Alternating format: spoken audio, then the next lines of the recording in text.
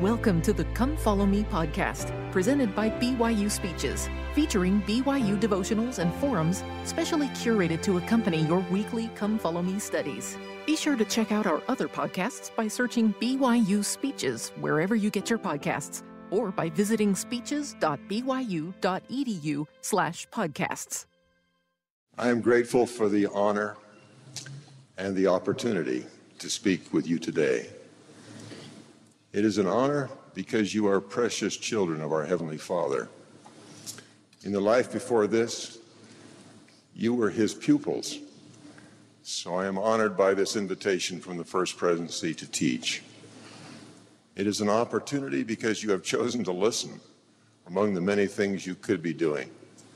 So you must have at least a hope that I will say something useful to you. I pray that will be true. We are unique. No two of us are in exactly the same circumstances.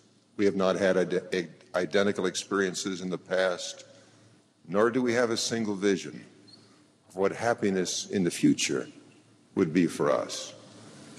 There will be people from every part of the United States and many countries of the world listening. Because of that variety, I have prayed to know what help God wants to offer us all. An answer finally came. So, today, I wish to bear witness of God's power of deliverance. At some point in our lives, we will all need that power. Every person living is in the midst of a test. We've been granted by God the precious gift of life in a world created as a proving ground and a preparatory school. The tests we will face, their severity, their timing, and their duration will be unique for each of us. But two things will be the same for all of us. They are part of the design for mortal life. First, the tests at time will stretch us enough for us to feel the need for help beyond our own. And second, God in His kindness and wisdom has made the power of deliverance available to us. Now you might well ask, since Heavenly Father loves us, why does His plan of happiness include trials which could overwhelm us? It is because His purpose is to offer us eternal life. He wants to give us a happiness which is only possible as we live in glory with Him in families forever. And trials are necessary for us to be shaped and made fit to receive that happiness which comes as we qualify for the greatest of all the gifts of God. Today we will talk about some of the trials and the power of deliverance available to us as we pass through them. Now there are many different tests, but today we will speak of only three. For each, the power of deliverance is available, not to escape the test, but to endure it well. Let's consider three. You may be in one of those tests now.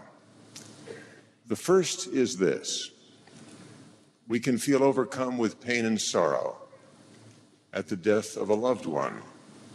Second, each of us will struggle against fierce opposition, some of which comes from dealing with our physical needs and some from enemies. And third, each of us who live past the age of accountability will feel the need to escape from the effects of sin. Each of those tests can provide the opportunity for us to see that we need the power of God to help us pass them well. Some of you may feel the pressures of those tests now, but all of us will face them. It helps to know that they do not come from random chance or from a cruel God, and it helps to endure them well to know what wonderful reward lies ahead. The prophet Joseph Smith needed and got that assurance when he was feeling deserted and nearly overwhelmed by persecution and contention among those he led and loved. My son, be peace unto thy soul. Peace be unto thy soul. Thine adversity and thine affliction shall be but a small moment. And then, if thou endure it well, God shall exalt thee on high. The Lord told Joseph that his trials would be for a small moment. That was true for him, and it will be for us as we compare the duration of any earthly trial with the endlessness of eternity. And the reward for passing the test well is to become worthy of eternal life. That assurance will help us when enemies defame us or doctors deliver a grim prognosis. That brings us to the first category of trials we will consider: the tragedy which death can bring. Life ends early for some, and eventually for us all. Each of us will be tested by facing the death of someone we love. Just the other day, I met a man I had not seen since his wife died. It was a chance meeting in a pleasant social holiday situation. He was smiling as he approached me. Remembering his wife's death, I phrased the common greeting very carefully. "How are you doing?" The smile vanished, his eyes became moist, and he said quietly, with great earnestness, "I'm doing fine, but it's very hard." It is very hard, as most of you have learned, and all of us will sometime know. The hardest part of that test is to know what to do with the sorrow, the loneliness, and the loss, which can feel as if a part of us has been lost.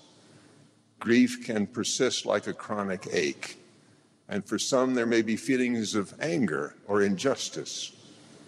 The Savior's atonement and resurrection give him the power to deliver us in such a trial. Through his experience, he came to know all our grief. He could have known it by the inspiration of the Spirit, but he chose instead to know by experiencing them for himself. This is the account. "And behold, he shall be born of Mary at Jerusalem, which is the land of our forefathers, she being a virgin, a precious and chosen vessel, who shall be overshadowed and conceived by the power of the Holy Ghost, and bring forth a son, yea, even the Son of God. And he shall go forth, suffering pains and afflictions, and temptations of every kind, and this, that the word might be fulfilled, which saith, he will take upon him the pains and sicknesses of his people, and he will take upon him death, that he may loose the bands of death which bind his people, and he will take upon him their infirmities, that his bowels may be filled with mercy, according to the flesh, that he may know, according to the flesh, how to succor his people according to their infirmities." Good people around you will try to understand your grief at the passing of a loved one. They may feel grief themselves. But the Savior not only understands and feels grief, he feels your personal grief, which only you feel. And he knows you perfectly. He knows your heart. So he can know which of the many things you can do to invite the Holy Ghost to comfort you. He knows what will be best for you to get that blessing. He will know where it is best for you to start. Sometimes it will be to pray. It might be to go to comfort someone else. I know of a widow with a debilitating illness who was inspired to visit another widow. I wasn't there, but I am certain that the Lord inspired a faithful disciple to reach out to another, and so was able to succor them both. There are many ways that the Savior can succor those who grieve, each fitted to them. But you can be sure that he can and that he will do it in the way that is best for those who grieve and for those around them. The constant when God delivers people from grief is people feeling childlike humility before God. A great example of the power of that faithful humility comes from the life of Job. You remember the account. Then Job arose and rent his mantle and shaved his head and fell down upon the ground and worshipped and said, "Naked came I out of my mother's womb, and naked shall I return thither. The Lord gave, and the Lord hath taken away. Blessed be the name of the Lord." In all this Job sinned not, nor charged God foolishly. Humility is one constant in those who are delivered from grief. The other, which Job had, is abiding faith in the power of the Savior's resurrection. We all will be resurrected. The loved one who dies will be resurrected as the Savior was. The reunion we will have with them will not be ethereal, but with bodies that need never die, nor age, nor become infirm. When the Savior appeared to his apostles after the resurrection, he not only reassured them in their grief, but all of us who might ever grieve. He reassured them and us this way: "Peace be unto you. Behold my hands and my feet, that it is I myself. Handle me and see. For a spirit hath not flesh and bones, as ye see me have." The Lord can inspire us to reach out for the power of deliverance from our grief in the way best suited to us. We can invite the Holy Ghost in humble prayer. We can choose to serve others for the Lord. We can testify of the Savior, of his gospel, and of his restoration of his church. We can keep his commandments. All of those choices invite the Holy Ghost. It is the Holy Ghost who can comfort us in the way suited to our need. And by the inspiration of the Spirit, we can have a testimony of the resurrection and a clear view of the glorious reunion ahead. I have felt that comfort as I look down at the gravestone of someone I knew and loved, and where I was sure I could sometime hold in my arms.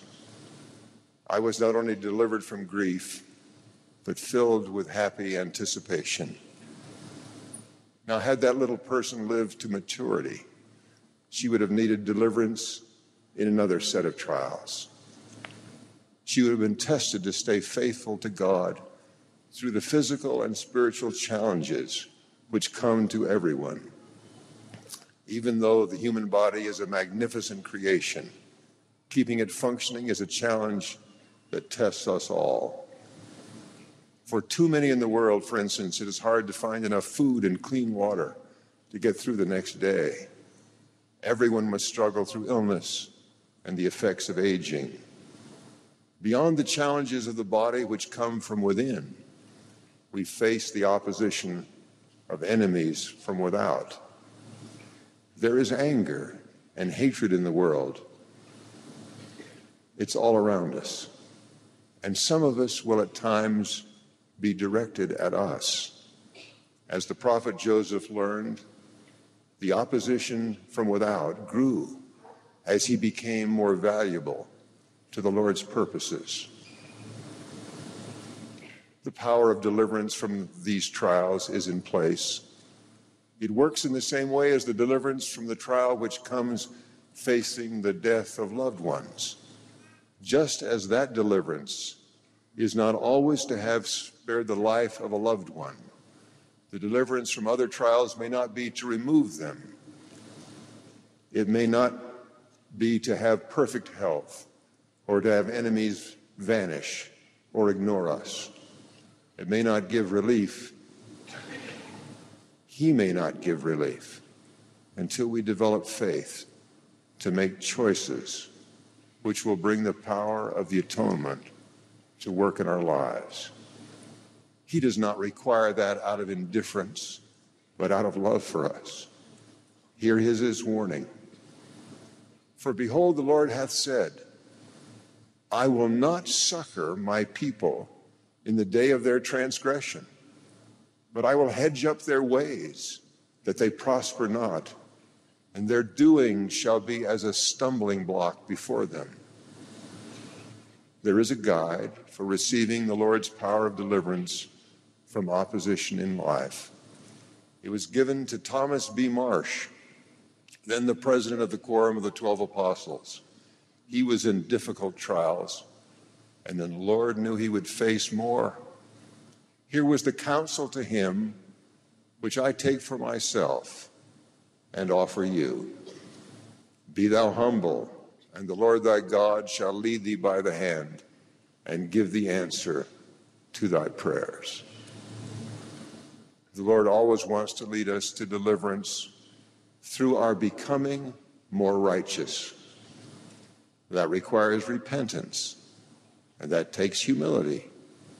So the way to deliverance always requires humility in order for the Lord to be able to lead us by the hand where he wants to take us through our troubles and on to sanctification. You might make the mistake of assuming that illness, persecution, and poverty will be humbling enough. But they don't always produce by themselves the kind and degree of humility we will need to be rescued. Trials can produce resentment or discouragement. The humility you and I need to get the Lord to lead us by the hand comes from faith. It comes from faith that God really lives, that he loves us, and what he wants, hard as it may be, will always be the best for us. The Savior showed us that humility. You have read of how he prayed in the garden, while he was suffering a trial on our behalf, beyond our ability to comprehend, to endure, or even for me to describe. You remember his prayer. Father, if thou be willing, remove this cup from me. Nevertheless, not my will, but thine be done. He knew and trusted his heavenly Father, the great Elohim. He knew that his Father was all-powerful and infinitely kind. The beloved Son asked for the power of deliverance to help him in words humble, like those of a little child. The Father did not deliver the Son by removing the trial. He did not do that for our sakes and to allow the Savior to finish the mission he came to perform. Yet we can forever take courage and comfort from knowing of the help that the Father did provide. And there appeared an angel unto him from heaven, strengthening him. And being in an agony, he prayed more earnestly, and his sweat was, as it were, great drops of blood falling down to the ground. And when he rose up from prayer and was come to his disciples, he found them sleeping for sorrow, and said unto them, Why sleep ye? Rise and pray, lest ye enter into temptation. The Savior prayed for deliverance. What he was given was not an escape from the trial, but comfort enough to pass through it gloriously. His command to his disciples, who were themselves being tested, is a guide for us. We can determine to follow it.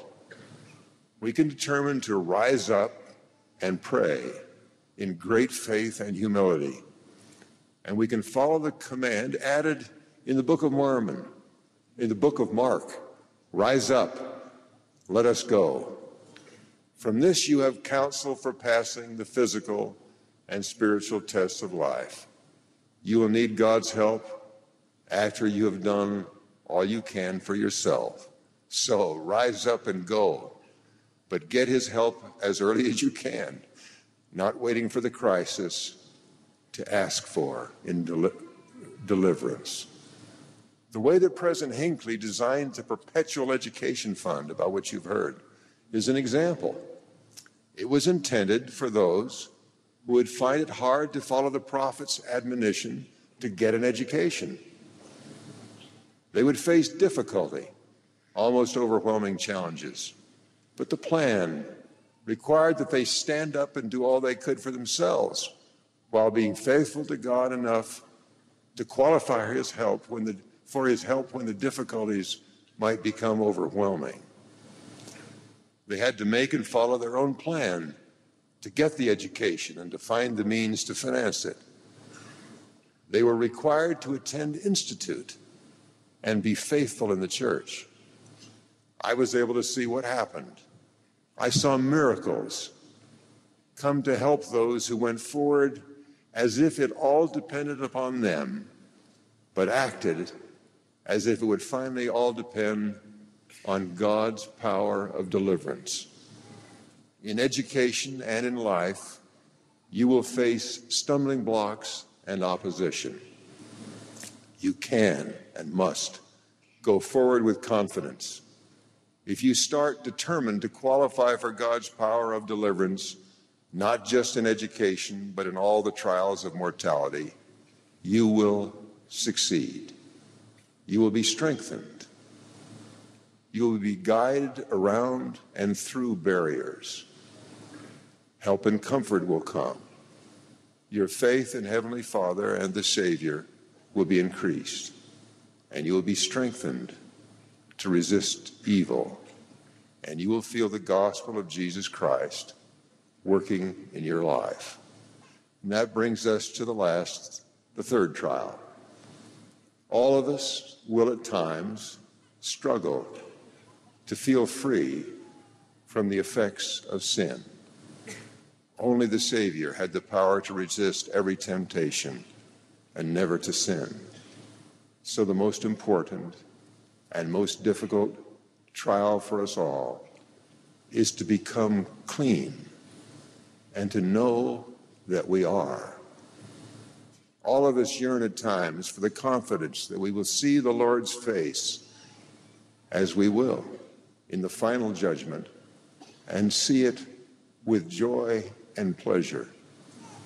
The purpose of our long discussion today about trials and what it takes to get the powers of deliverance was to give you and me hope for happiness and that day of judgment which will come for all of us.